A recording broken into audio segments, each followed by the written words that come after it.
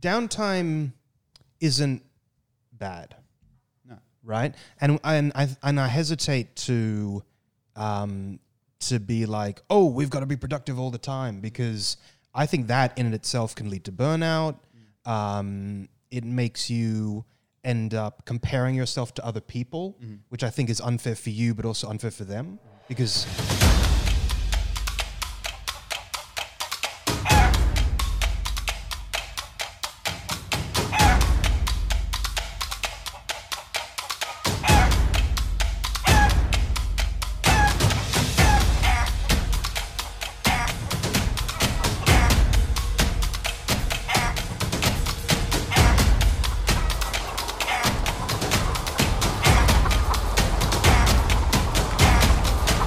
Chookers!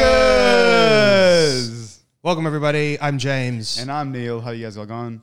We hope everybody's going very well.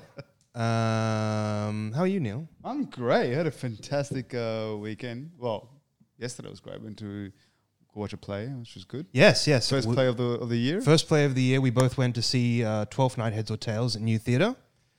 Wonderful. Well, a lot of fun there. Yeah. Some really great performances. We're gonna have. I think we're gonna have one of the actors on shortly. And gonna interview one of the actors. Or before this, because we might need to rearrange it so that we can promote 12th Night. So if you're watching this from the future, get on our timeline.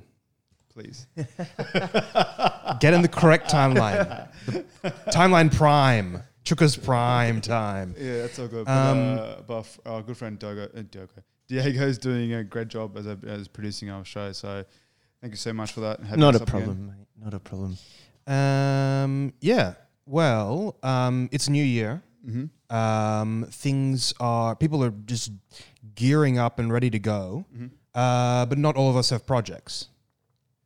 You know, so we do have the 12th Night that just came out at New Theatre. I know of The Shape of Things at Flight Path.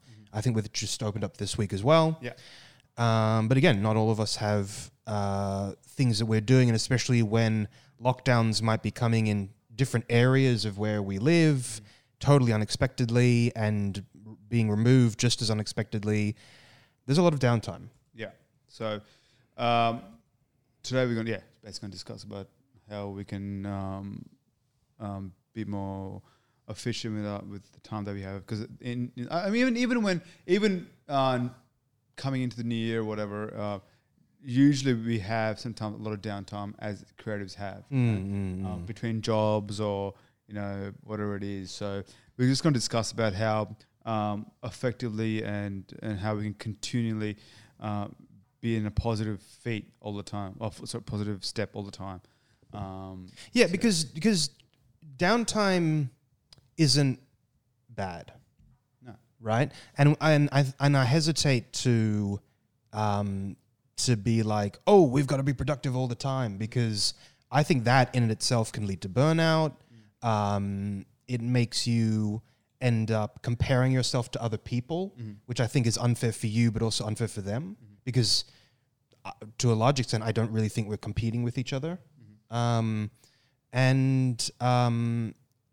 think that in terms of downtime, it can be a really nourishing time as well as being productive if that's what you choose to do. But ultimately, I think the worst thing that you can do is beat yourself up for not doing X, Y, Z. Yeah, exactly. So how do we? I guess how do individuals out there who are listening to us and saying, "Hey, what can we do during the week, during the day, and stuff?" First of all, I really want to quickly talk about burning out. I don't think we do recognize burnout until someone says to us, but we keep going, and usually people come up to us and, "Hey, just you're too much on your plate." Because we both have one individual friend who usually has you and I both. Yeah. He has too much on his plate sometimes, and I always always call him up once a week to make sure, what are you doing? Just checking up on him and making sure that he's okay. But I think that's what we need to do between creatives, to make sure like just letting them know that it's okay to slow down just for a minute, and just trust the process, and just take a few steps back and recalibrate and go back into it again, I mean, for me, I know a couple of people actually, not just that mutual friend that we have, but there's a couple of people. We have to be very careful about, I think a good question to ask is, why am I burning out? Is it because I can't say no to people? Because that's a problem that some people have, is that they feel bad for letting other people down, so they can't say no. And they end up having too many things on their plate. I think being aware of why you're burning out is extremely important, because otherwise you're just gonna fall back into that same trap every time. Yeah. So if you do take a break so that you don't burn out, I think you really need to take that time, really dedicate some of it to figuring out, well, how did I get myself in this position? And if I've done it before, why do I keep on getting in this position? Another reason I find, actually a common reason that people burn out, that people don't really talk about, is the image of being busy. Is in our culture, we really pride ourselves on being busy, on being productive, on being efficient, because we're in this psychotic capitalist system. So productivity is good. And often people will have in their lives teachers, mentors, family figures who have in the past only ever praised them for doing good work, or just doing work in general. So in the back of their heads, they're always like, oh, well, I have to be busy because that is where my value is. And I think once people recognize that their value is in just being a human being and not in how much they output or whether they're busy or not, I think hopefully people will start to recognize that they have this unconscious desire to be busy all the time, and they don't need to be. Yeah. Now, I think also a lot of it comes down sometimes to maybe overcompensation. Overcompensation from time where they didn't have any jobs, and all of a sudden they're getting. That's how it is in our industry, in creative industry. Like when it rains, it pours, and all of a sudden you got all these jobs coming. You're booking all these jobs all the time now, and then all of a sudden you're like, oh shit, you're overbooking yourself, and then people get upset about you not turning up, or you're late, or whatever it is. That's bound to happen. And then you go. And then especially afterwards, after that period's gone, you go through a massive a spiral down, like you're coming off this of a drug, especially actors and stuff, who get into a character and they have a whole season or whatever it is, of a play, and they're always in the theater room, whatever, and all of a sudden they go through a whole week and they don't have to turn up to a show. Or shit, I got all this free time. What do I do now? Oh, might drink a little, or and that just gets worse, and because we also feel that you in our industry you get on a hot streak. Yeah, suddenly you pop up here, and it means you get to pop up here, and as long as you do the next thing within the same amount of time, people are going to keep on talking about you, and then you're going to continue to be successful. Just recently, I looked at Taika Waititi's filmography.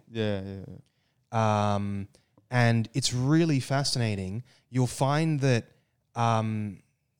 he kind of had his breakthrough back in 2002 with the short that was nominated for an Academy Award. That was hectic. Yeah, so you got to imagine this guy, he's a writer-director. You make a short film, which everybody makes short films, and to finally get to be nominated for an Academy Award, you must have thought, oh, the world is my oyster, right? Like every door should just fall open and then I'll be fine. But it wasn't until like maybe 15 years later that he did What We Do in the Shadows, the film, which kind of almost was the catapult then for him to get onto Thor Ragnarok. Yeah, right. So it's almost like, again, he kind of had his breakout and then had to have a second breakout like 10 years later. Can you imagine waiting 10 years for another breakout? But a lot of the people who are at the top who come from The Boy is a fantastic film. I thought it was his breakout film, Boy. Well, he kept on having breakout films, and then nobody had the courage to come down and pick him up and actually give him a Thor Ragnarok or something big. Yeah. You know, like when you look at the budgets of the films he's been allowed to make, they don't really increase, say, as much as Christopher Nolan. Yeah. You know, Christopher Nolan went from Following to Memento with Guy Pearce, and then immediately afterwards Insomnia with Al Pacino, Hilary Swank, and Robin Williams. Yeah. You know? While when you look at Taika Waititi, it was like 2002, bang, Oscar nomination, and then 10 years of, did Flight of the Conchords, TV show, did films, but it was only until Hollywood picked him up way later after What We Do in the Shadows. Do you think that's because he's not from America? Yes. Yeah. Definitely. Yeah. I think, it's a combination of things, but he's not from America. Mm-hmm. He's got a really unique, dangerous style of really good comedy. With also, having seen his other films as well, of course, he's got incredible hold of sincere emotion as well. But I think the people the Hollywood producers were typically really afraid of that comedy. Jojo Rabbit and Jojo Rabbit was But yeah, what I was going to say that a lot of the creators out there and actors out there, especially who are not from America, seem to take a minimum of 10 years till they get their thing going. Michael Fassbender is the other person. Yeah. His breakout role was Band of Brothers. Boom, Band of Brothers. And then it took him 10 years until it was Inglourious Bastards. So yeah, I can't believe that because I had this thing back in the day when I was going to university. I would watch Band of Brothers. The semester would end, and I'll watch the whole season of Band of Brothers every year. Wow. I've seen it that many times. Wow. I've developed I know the relationships so well between individual characters. I know them really well now. Wow. So, but I still watch it, and Michael Fassbender was in it, and then he just popped up out of nowhere in Inglourious Bastards. Yeah. And hello. That's a long time. Yeah, and he's a fantastic actor. Brilliant. So I think that also comes down to before we started the other podcast that we're talking about topics, and it does come under sometimes process or. What do you mean by process? Because you mentioned that a little bit earlier, and I wanted to ask that. You said trust the process. What does that mean? I guess sometimes it feels like nothing is happening, and then you start second guessing yourself. Oh, is this industry really for me or whatever? Well, I think you need to figure out what kind of creative you want to be. Do you want to be creative that wants to create art and tell stories no matter from what budget or what area or whatever, or do you want to be a type of creative that wants to make money in a way, and which both is fine. Let me tell you, both is fine. I have nothing against it either way, And I guess of course, people say, "Oh, you don't need money, whatever." Yeah, listen, you do need money to survive in this world. Yeah. Right. Yeah. And I think you're walking around with your eyes closed if you think that you don't need money. If when you're poor and you're worried about what I'm gonna have for dinner tonight, or am I gonna be able to pay the rent? You need it, Yeah. And you need that safety net at times. But the process is so important because I feel that you learn things from it. Right? And you wait it out, and you constantly start to say to myself, you know what? I'm going to be making films, or I'm going to be doing plays, whether it comes with a paycheck or without a paycheck. Right? Yes, we want to be professionals and get to a point where all the creatives get paid, but I want to continue to tell stories. Right? So I suggest that people just trust the process in terms of pick up the jobs and just go and do it, and don't be fixated about. I feel like you shouldn't be fixated about I want to be an A-class Hollywood actor. lot of the greatest actors, as we just spoke about, a lot of great actors, it takes 10 years or even more. Yeah. Or wait it out, you know. There's a few Australian actors I was going to talk about, but that's fine. Well, I mean, like there's those classic the classic British actors that get brought up on Shakespeare and get so brilliant at it that when Hollywood finally recognizes them, they're already masters at their game. Judi Dench, Helen Mirren, Ian McKellen, Peter O'Toole. Yeah. So they, you know, I guess when you're saying trust the process, it's kind of like if I'm here and I'm like, okay, good, I want to trust the process. What is that? Like, what is that? You kind of said just do the work. Yeah.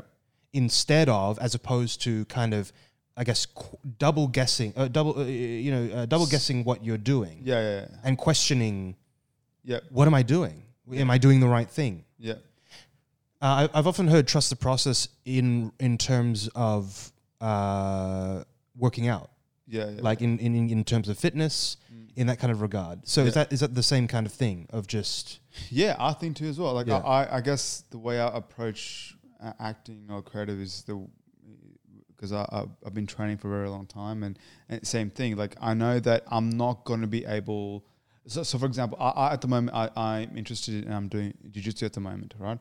So I know for a fact that I want I do a lot of sparring, you know? And end of the class, and I'm only a white belt, but I spar with people who are like purple and blue belt, and you just watch them, and you watch them do certain moves. You know you can do it, right?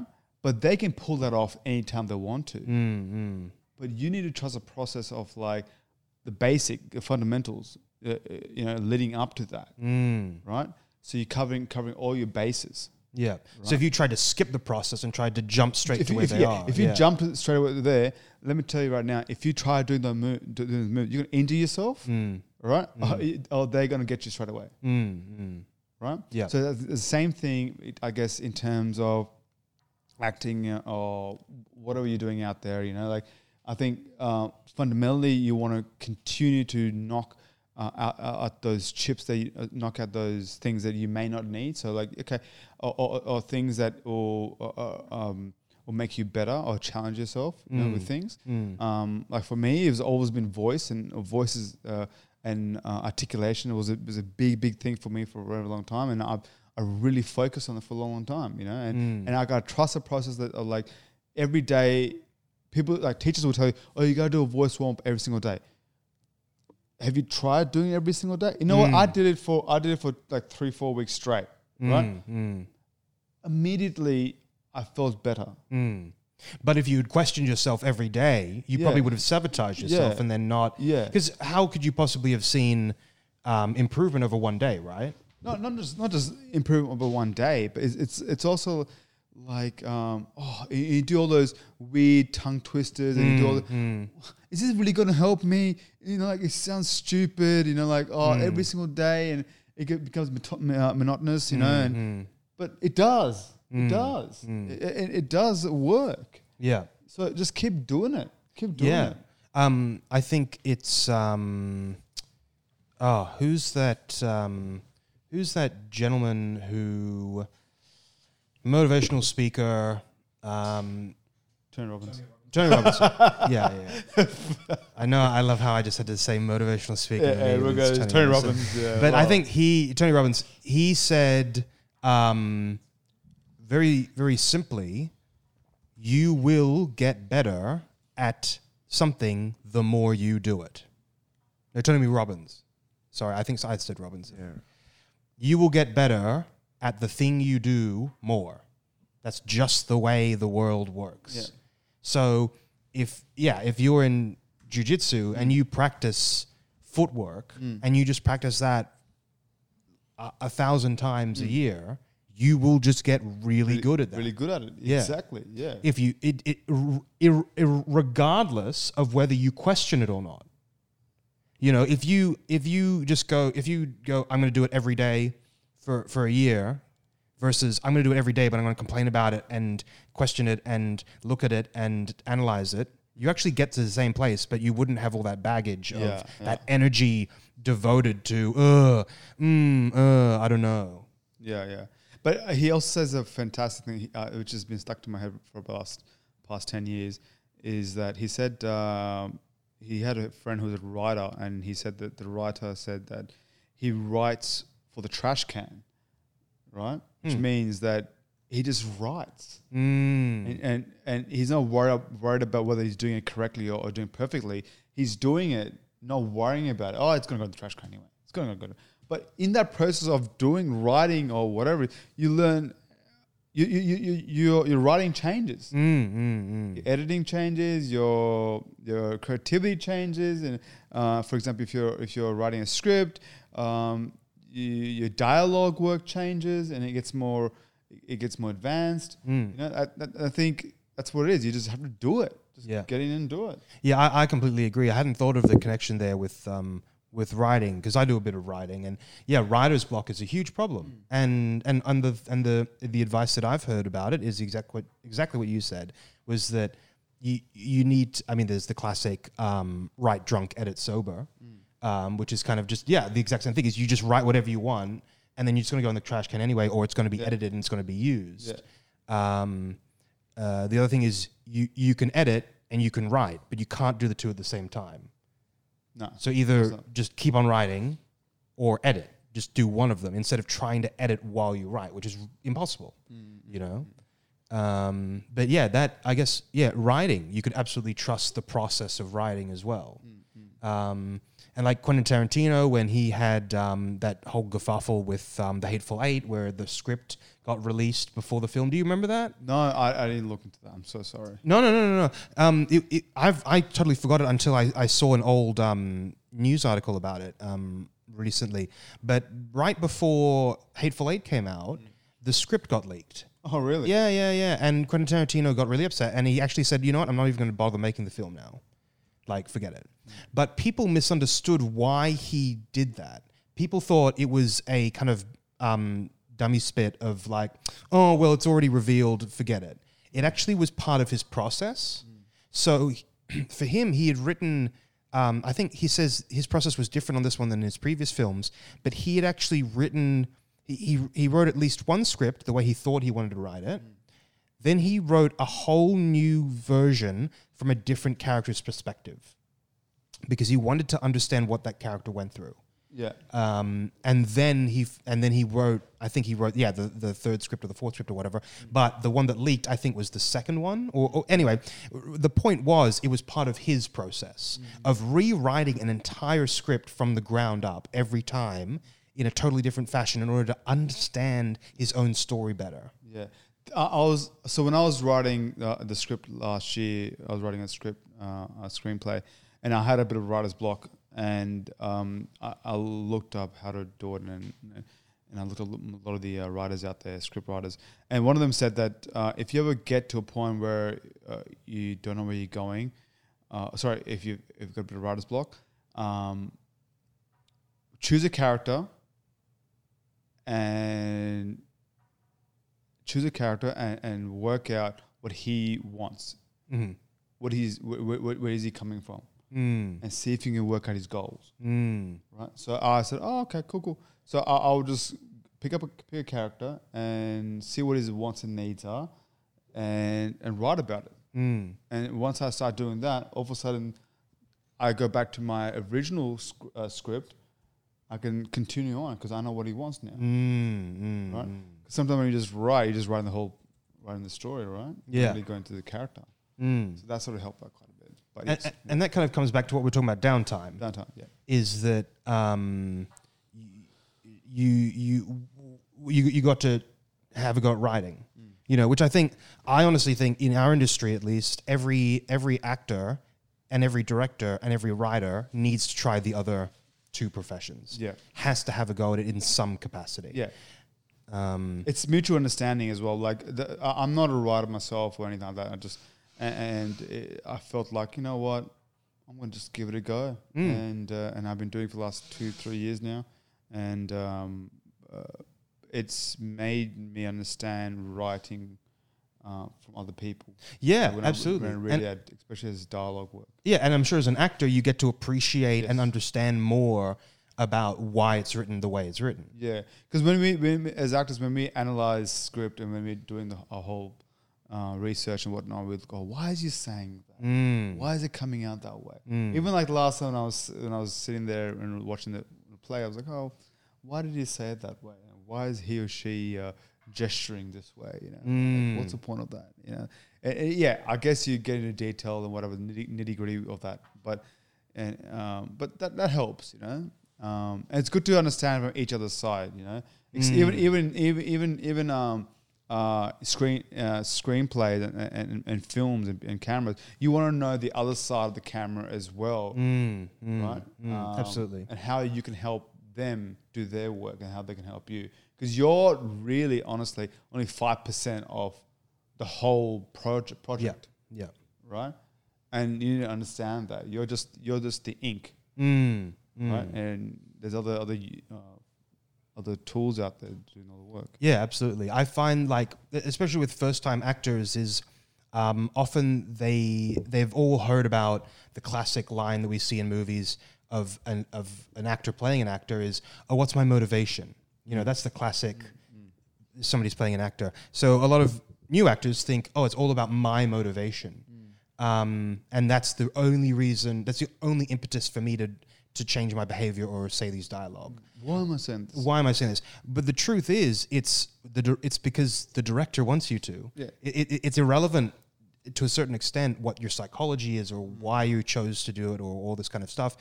Really, sometimes the camera will just be like, "Oh, sorry, can you actually tilt your head a bit this way because it catches the light?" You know, so it's more about lighting. And if a novice actor replies, "Oh, but my character wouldn't do that," it's kind of, you're sabotaging the entire film. Yeah. You know, so often it's very helpful to understand from the director's point of view. It's like, well, I mean, the director doesn't have time to explain why they're doing every shot the way they're doing it. But if they ask you to turn your back, tilt your head, lift up, and do whatever, you've got to trust that, as a director, they're seeing something through the lens that I, as an actor, can't see. Yeah, exactly. But I'm going to cooperate because that's part of the team. Yeah. And just go back to the Tarantino thing with this also.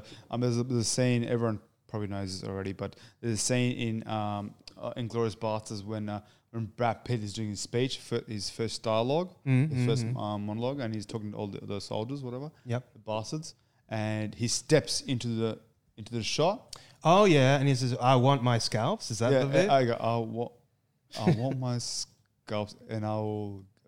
Oh, you gonna play it? Are you allowed to play it? Well, We're just gonna watch this for like 2 minutes. We're gonna be dropped into France dressed as civilians. No, it's towards the end. Once we're in enemy Towards the territory, end. mass murdering maniac, and we'll be with thoughts of us that they are tortured with. Sound good?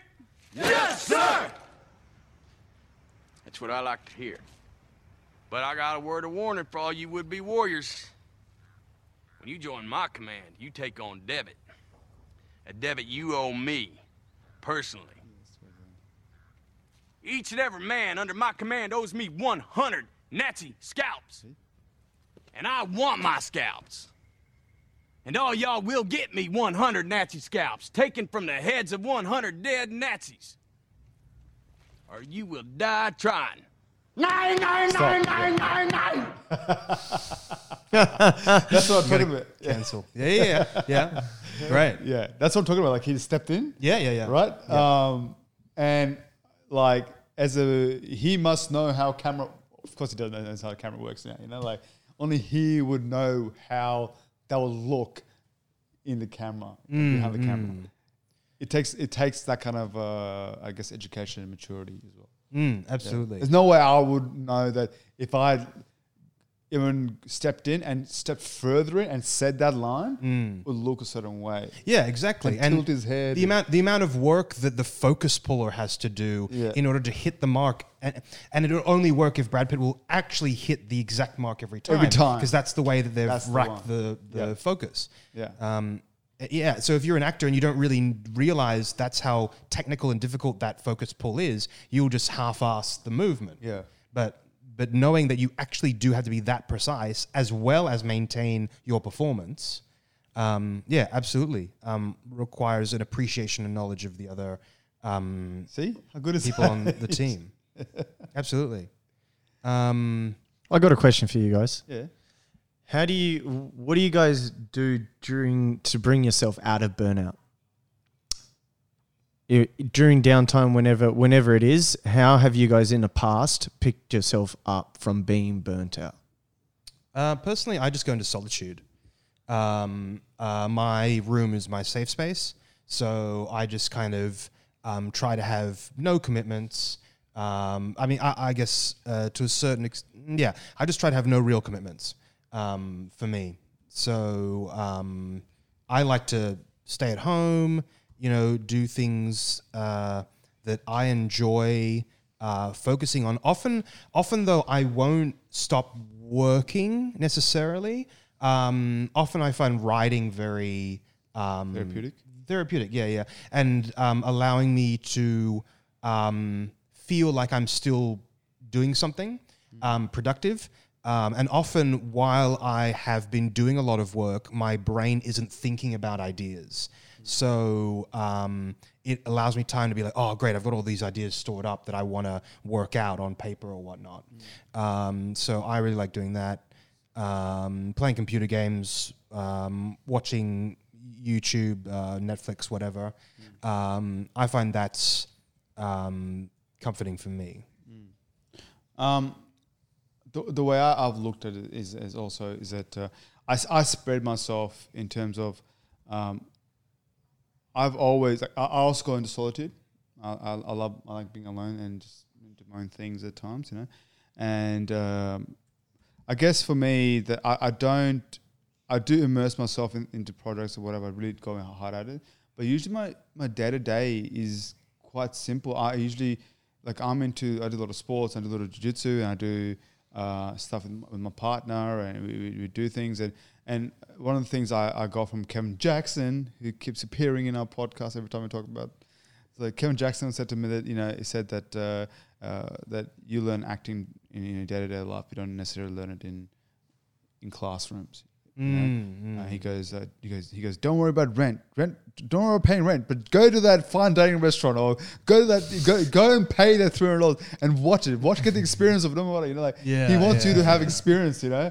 So that's the thing. I like to go and do that. Then I like to go and look at different types of parts of the arts. Paintings or music, or watch musicals and listen to music and anything. Martial arts for me is arts. I love doing jiu-jitsu. I love boxing. I love sports. And that for me that's therapeutic as well. And I learn a lot of experiences from that. Yeah. So for me, in terms of downtime, I just go back to that. And acting is what I do, right? But I do it because my life outside of acting is full of experiences, and I'm continuing to do that. Yeah, but I know a lot of people go into a project really, really hard, and then they come out of it and they're just drained, they get drained, and it can be very toxic. You feel horrible afterwards. Yeah. I haven't really felt that. Yeah, for me, it's not acting that will burn me out. It's all of if I'm a first AD or a producer or whatnot, all of that kind of more administrative stuff, being there in a less than creative role, that will burn me out. Well, actually, what did burn me out was 2 years ago. I did, one of the little things I did was in Canberra, I did, so the TAFE, there's a TAFE there, and they have a course for social science or social work rather, and they used actors for the final year students before they go into the real world, how to approach clients. So they use actors for that. For example, a character who has had house issues, domestic violence issues, alcohol issues, drug issues. So they would give us a script. Oh yeah, yep. And you would have to act that out, right? And the students will ask you questions and hopefully help you. I did that for like 4 weeks straight. Wow. Yeah, 3-4 weeks straight, and that really drained me because you're going to people's lives and as actors, I guess we go into the research of it, you know, and that really drained me. Like afterwards, I felt bad, and I felt like, oh shit, you know, I feel so bad afterwards. Yeah, but I think that's where technique counts as well. Like technique helps it come out of that. The whole residue, there's a bit of residue. Right? Yeah. Well, I guess this podcast turned into more of a thing about burnout because we didn't quite tackle the whole downtime thing. Yeah, sorry. No. There's nothing to be apologetic about, but it's such a large topic that I'd love to tackle it like further, and talk about everything, all the resources that we can use people could do in downtime. We touched a little bit on the writing and stuff. Or developing more your skills. So go back and go back and get into bring some of your friends up and say, let's get together and do a play read, or let's get together and do a share ideas for a new project, or or that kind of things. Yeah. There's lots that we can talk about. But hopefully either before this or after this, we'll have somebody on from 12th Night, and I think it'll be after this. You think it'll be after this? Okay. Great. Well, we'll see you around. Thanks for listening. Thanks so much for listening in, and thanks, Diego, for having us back here Not a again. problem. Pleasure, guys. Been great. Thanks so much for listening, and we'll see you on the next one. All right, Chookers.